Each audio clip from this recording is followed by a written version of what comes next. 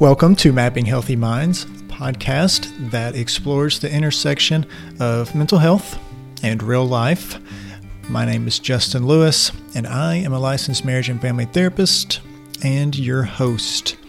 On today's episode is my regular sidekick, Leslie Donner. Leslie and I are going to talk about how to overcome a common problem amongst professionals and those just who are overwhelmed with many things, which is burnout. So we're going to talk about what conventional thought process is when it comes to the definition of burnout, and also talk about what we've kind of come up with as an idea of burnout, and specifically what one needs to do in order to both get out of burnout and to prevent themselves from finding them in a place of burnout. Before we get into that, I want to remind you that this podcast episode of Mapping Healthy Minds is brought to you by Compass Counseling. Compass Counseling has 3 locations: Paducah, Owensboro, and Henderson. We also have locations digitally, virtually, all over the state. So we're able to do telehealth with people wherever they are in the state of Kentucky. If you want to learn more about Compass Counseling, make an appointment, any of those sort of things, go to compasscounseling.com. Now is my interview with licensed psychologist Leslie Donner. Burnout, generally, I don't have any definitions in front of me, but I think let's talk about conventional thinking. Okay. When it comes to, we'll start there with burnout. I told somebody I was going to talk about burnout, and they said, well, is it going to be at home or at work? I didn't really think about I always anything. think work. I always think of work myself. Yeah. I think it's going to affect home if you're experiencing burnout at work. Right. But I never think about home burnout. They also brought up church burnout. Ooh. So being burnout at whatever kind of organization you may be a part of, I think is possible as well. I was only thinking of it in terms of work. That's a very man perspective, isn't it?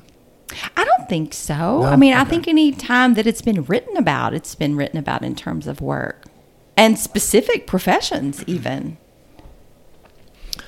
Yes, like the helping field seems to seems to get a lot of attention with burnout.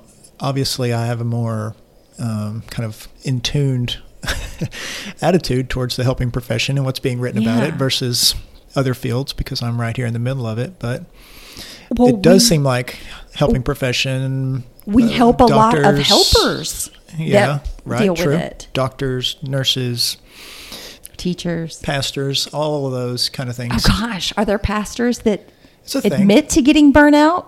Yeah, for sure. So kind of coming back around, conventional thought is that burnout is when you got too much stuff on your plate. Right? Wouldn't you agree with that? That conventionally, yeah. I mean, I don't define it that way anymore. Mm-hmm. Yeah. I used to. Yes, me too. But then I realized I've burnt out before in places where I don't feel overwhelmed. Oh, gosh. I've burnt out situations where I feel like there's not enough to do.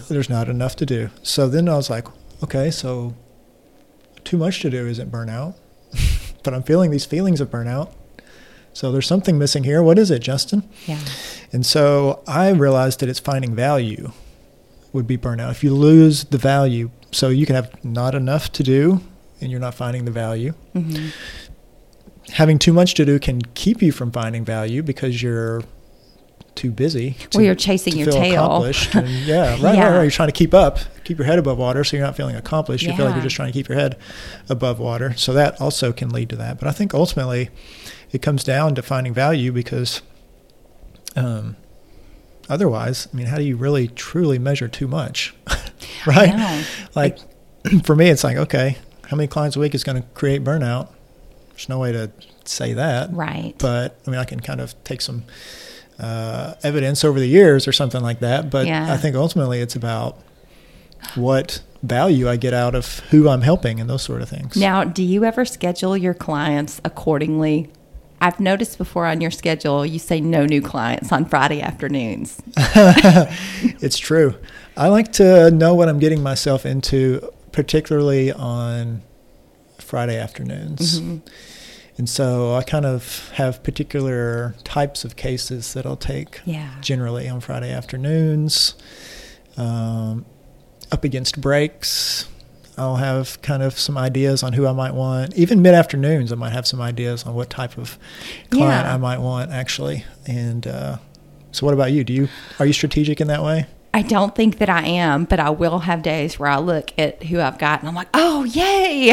Like, I love everybody I'm seeing today. And then, other days maybe it's more of a challenge.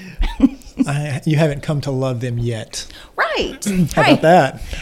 That's true too. That is very true. New clients that you haven't really connected with yet, or you're thinking okay, I don't know if I can help them or not.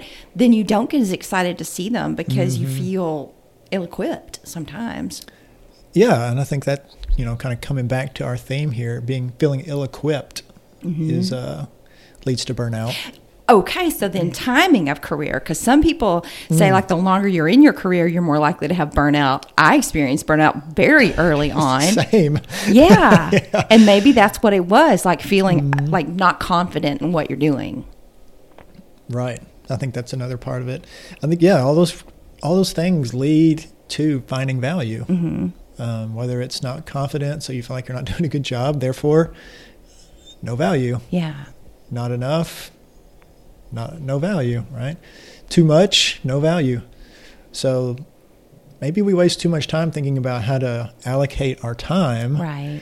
And we need to focus more on making sure that whatever we're doing creates value. And honestly, sometimes we're going to be in positions where we have to take a little effort for ourselves to find the value. So maybe a lot of our job responsibilities or whatever job we might be in kind of suck.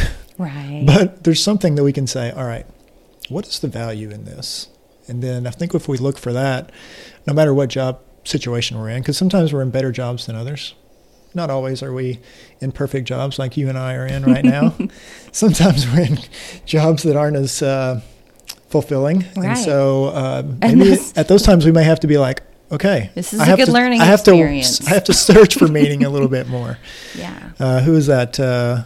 Viktor Frankl? Yes. Right? The Search for Meaning? Right. He was in a concentration camp, I believe, and his thing was he was about the time of Freud. He and Freud were kind of alternate in their perspectives, I think. You're the psychology teacher, so please stop me when I get this wrong. But he was all about suffering gives life meaning, according to him. Right. What gives life meaning is you kind of creating a plan, some different things like that, where Freud was all about your life is planned out based on your relationship with your mom or something like that.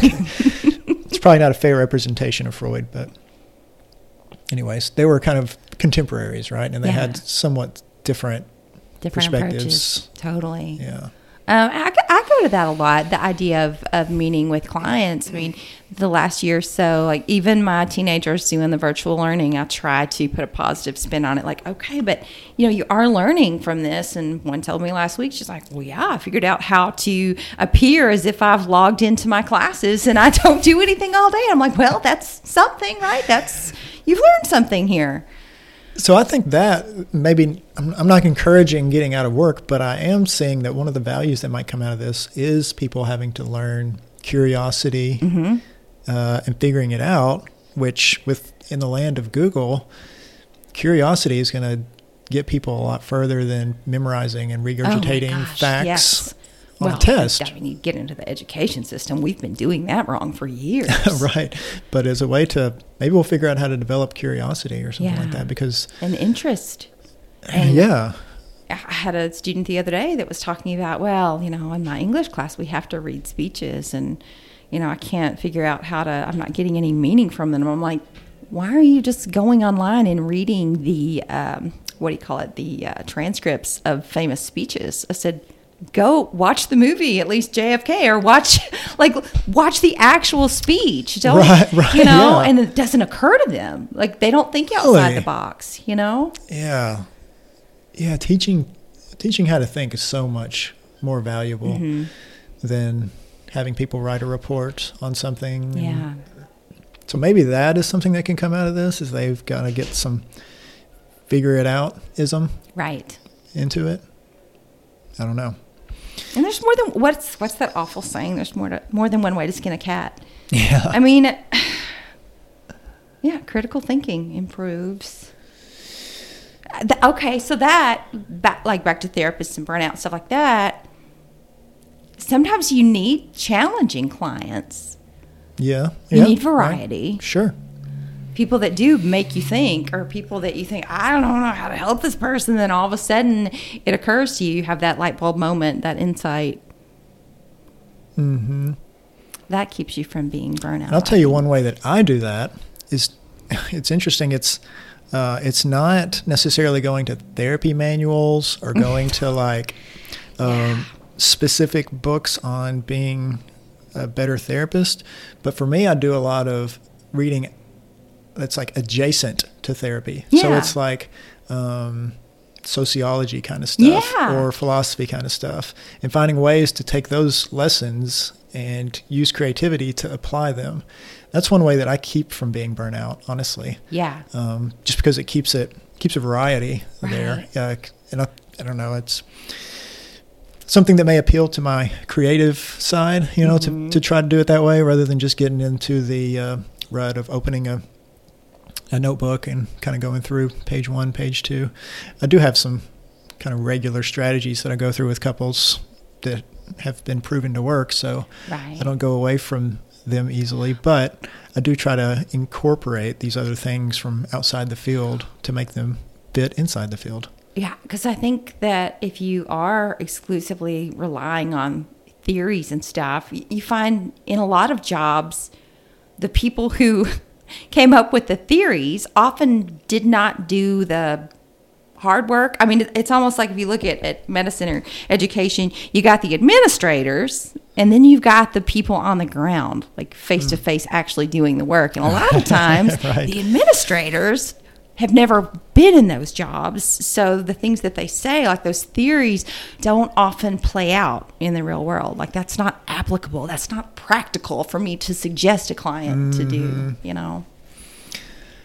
Yeah, and that's, I think more and more in our field, it's becoming that the modern therapist is kind of, they get their training, but they have to figure it out for themselves as far as what works, and the importance that is placed on the relationship between the client and the therapist, kind of talked about that a little bit and developing that and figuring out what that's going to look like for each individual client. But to me, like building rapport, building trust, and like creating a sense of hope that things can be better is one of the things that is on the forefront of my mind to try to do, especially early on, because that's what, people are ultimately coming here because they want things to be better. Right. And anyways, I guess I don't know how that applies necessarily to burnout. I think just being creative and being open about what you're doing gives not you being meaning. Super rigid. Right, kind of going back to that, gets meaning. Whatever you can do to find meaning and value. So that approach might not work for somebody. That's okay. We don't have to put it in a textbook and train it to therapists in grad school. Right. But I think somehow being able to communicate that finding meaning in your work is what's going to keep you from being burnout. Sometimes it might be harder than others to find meaning. And sometimes we may be in a position where we can say, I find the most meaning when I do this type of work. Yeah. Like for me, I learned over 8 years that I find the most meaning working with couples primarily. So when I got a chance to just specialize in that, I feel like I'm probably helping more people because I can help more couples and not struggle as much in these other cases where I don't find as much meaning or don't think that I'm contributing quite the same way. Yeah. And so for therapists, when you have an opportunity to specialize in something, I recommend that as well. It's better for everybody. It's better for, you don't want to be like, you've got a certain demographic where it's like, you're not going to be as good a therapist. Right. Because there's something inherent in you that's like doesn't connect and you don't feel as much value and meaning in that type of work. So it's not as good for them. It's not as good for you. It's not as good for other clients that are not going to get the best of you because you're feeling burnt out. It's just, anyways, yeah. But your demographic is not that limited. I mean, you could think, well, you do primarily couples, but there's a lot of diversity within the couples that you do. Sure, true. Age, right. jobs, ethnicities, socioeconomic. Yeah. Yeah, for sure. So there's definitely diversity in that. And I think too, like we're blessed in that, private practice enables you to have a much more diverse client base than, somebody's first job out of grad school, which is a lot of times community mental health. Yeah, right. Yeah, you're seeing everything that comes in the door. Well, I guess sometimes at community mental health, they have adult and children therapists. So yeah. Yeah, that's true. They do around here. But still, it's, there's so many clients. But really, the ratio, Yeah. And when you're talking about dealing with much more severe mental illness, too, compared to, what we might see, more of a short-term problem, it's different. I always liked that part of it, though. I loved the, severely mentally ill. Maybe because I didn't feel as pressured, okay, if this person has a certain diagnosis, right. Lifelong, I already knew going into it, I can't cure this. Yeah. But I can be supportive and educate them and, Expectations were lower. Yeah. Kind of. Is that what you're saying? Yeah. Okay. Yeah, I could see that. It's true. Because it sometimes can be a little bit more, I feel like you have to be on your game when you've got, professionals. Yes. And that's the thing, too, about I love when I get a really smart client, but it is also a challenge. Yeah. Right.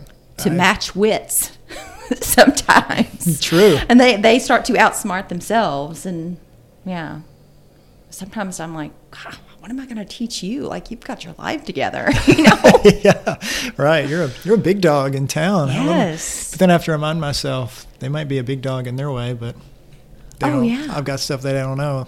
And a lot of times just the fact that they come to therapy shows me that they've got, humility. How do you fix it? That's a good question. So, I've kind of said a couple different ways, being able to find meaning, but maybe there's another question after that is, okay, so how do I find meaning? Maybe I don't like saying journaling because that somehow seems really challenging for a lot of people, so they just immediately tune out. Yeah. So maybe I'll just say writing stuff down. Yeah. Writing down whenever you do a task or do something and you're like, oh, that made me feel like I contributed to the world. Right. Just recording that and then going back and being like, oh, how can I do this? Yeah. In fact, that just reminded me when I was in a place where I was kind of some burnout from not having enough of something that I felt meaning in. I was like, okay, what can I do about this? So then I thought, I'm going to do a little bit of brainstorming. And I thought, I'm going to write down some things that either I enjoy or am kind of good at doing, or people have told me that I have some skills in. Yeah. So I sat down and I wrote down some things. I'm pretending like I'm left-handed right now. Yeah. It's strange. It's because the computer's in my way. I wrote down some things that I thought were attributes that I valued, things that I enjoyed doing. And then I looked at it and I thought, oh, well, I think that I'll go do that again. Yeah. And so to me, that's been advice that I've given people when they don't know what direction to take. It's like, instead of figuring out what job, figuring out what you're good at, it's kind of like working backwards. Yeah. And so same kind of thing can work even if you stay inside the same job that you're at, is finding a different piece of what you value and identifying what you value and focusing on that part of it. I also just remembered, I was listening to a discussion sort of about this, and they gave a nice little phrase that I hope I'm going to be able to remember correctly. But, they said, oftentimes people, especially like millennials, have this reputation of changing jobs or whatever, you know. Well, they were saying that they were encouraging, instead of getting the novelty factor of a new job, to think about the nuance factor of the current job that you're at. So finding different ways that you can contribute, or kind of like you have this podcast. Yeah, exactly. Or like we could get involved in some sort of marketing aspect where, there's take on a new project or a new task at your current job. Exactly. To keep things fresh. And so that's to me, some good advice is to think about what other kind of detailed aspects of your job can you create or focus on to keep it from being mundane. Yeah. And people tend to focus on the negatives, the things that they don't do as well, or the complaints. I tell clients all the time, somebody sends you a text that's really nice, like screenshot it. Every positive remark that you get, write it down somewhere, put it up on your mirror. Like, somebody was telling me a really nice compliment they got the other day, and I was like, you need to, I don't know, put that on some jewelry or something and wear it around. It was so nice. Good tattoo on your forearm. Yeah. So what about you? What do you think about things to do when you've been burned out? What have you done about it? Well, I would be the one that would change a job. I don't like this anymore. Oh gosh, I think about Jerry Maguire, the mission statement. It's a mission statement. I think I did that once at a job. I was leaving one division. It was like the adult division. I was leaving to go to the children's division. And I was like, there's all these things wrong. Like, you guys are doing all this all wrong. Nobody cared. Like, I was, arguing against an institution. I was very idealistic and 25 at the time. Yeah, of course. And I remember the head of operations or something at that particular branch was like, well, could you write me, tell me, because I guess the guy in charge, there'd been some complaints about how he ran that office. And I was like, he's like, tell me, what are some areas you could see for improvement? I don't think he expected what he was going to get, because it was 9 pages, single space typed of here's everything you're doing wrong and how you need to fix it. And so they approved my transfer to a different job, and then they cut my pay $2,000, and I'm like, I'm never going to speak up again. That's a bad lesson that you had to learn. I mean, It's not even a lesson. I guess it kind of is, but it doesn't need to be that way. I know. I listen to I've read and hear these successful people talk about how they approach self-improvement, and one of the ways is being able to take criticism. Oh gosh. And so I was talking about that with a client earlier, actually, and I said, therapy is kind of like the therapist is the editor of your life. Because this person I was reading about or listening to, he was talking about how he had a great editor whenever he was starting out as a writer. Yeah. And that really helped him. And I was like, therapy is kind of like an editor of your life to kind of help you see, well, let's not do that, but how about you go this direction with it? Instead of doing that, be more concise, or, whatever. Or that even, and part of, I think, teaching people to take that criticism is teaching them, to have a sense of humor about themselves, not to take themselves so seriously. I recently had, one of my favorite clients was going through this long, I think I told you about this long spiel about, well, I need to do this, and I need to make my children do this, and we're going to present ourselves this way. And she went through all of it, and I'm rolling my eyes, and I said, that's the dumbest thing I've ever heard in my life. And she was like, thank you. Yeah. And of course, it takes, I think that does take some years of experience to feel comfortable calling people out like that. It really does. Yeah, it really does. And it won't work for every client.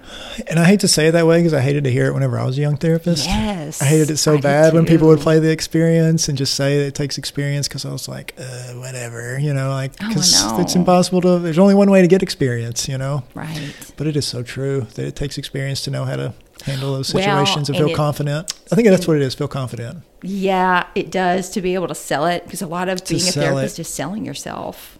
Yeah, we talked about that. It's so true. Yeah. Selling your personality. Yeah, that's right. Well, and they can't take it either. I know you posted something earlier this week about, and it's true, you don't have to be a certain age or a certain this, or have, you don't have to be totally mentally well yourself to be a therapist. But sometimes if you want to approach clients in that way, I don't think some clients are going to take that from a fresh out of school therapist. It's true. If I were 25 right now, I could not have said to my client, that's the dumbest thing I've ever heard, It's true. That is very true. Yeah, it's just an inherent block there, isn't it? I tell my clients how many years of experience I have now in the initial session. Yeah. And then I make a joke about it, and I'm like, well, I feel like I owe it to young Justin. to use the experience card because you always had to fight the uphill battle of not having experience. Right. So I both say it to get the fact out there, but also to make a joke about it so it doesn't seem quite as obvious that I'm just trying to brag about my experience. And people who come to therapists, I mean, if I had cancer, I would not. I don't blame them. Yeah. I don't blame them. I know, but it's like, I'm not going to go to a doctor and insist that he has to have had cancer before he treats me. Oh, well, yeah, that part of it. That's, and I've grown in my views regarding substance abuse over the years because I used to resent that fact. I used to resent that only people who were certified in treating substance abuse disorders could, or who were recovered addicts themselves. But now I get it. And I don't want any part in that, Yeah, they can have it. Yeah. I think we've learned today that burnout can happen whether you have a lot of stuff going on or whether you don't have stuff going on or whether you have medium stuff going on. It's just about finding value in your work or whatever you might be a part of. And ways to combat that are to keep things fresh and creative and create some nuance with your work. Find value, whatever that might be. So take some time to think about what is valuable here. And then also sometimes we just need hobbies to get some value out of life. Something totally the opposite of therapy. Outside of therapy, to just be able to find value in some way. But that's an important piece of life that leads to burnout. Find a mentor. Or a mentee. Any last words on burnout? I don't think so. Okay. Thank you again for being here. You're going to be here more often, right? I think so. I think so, too. Until I get burnout.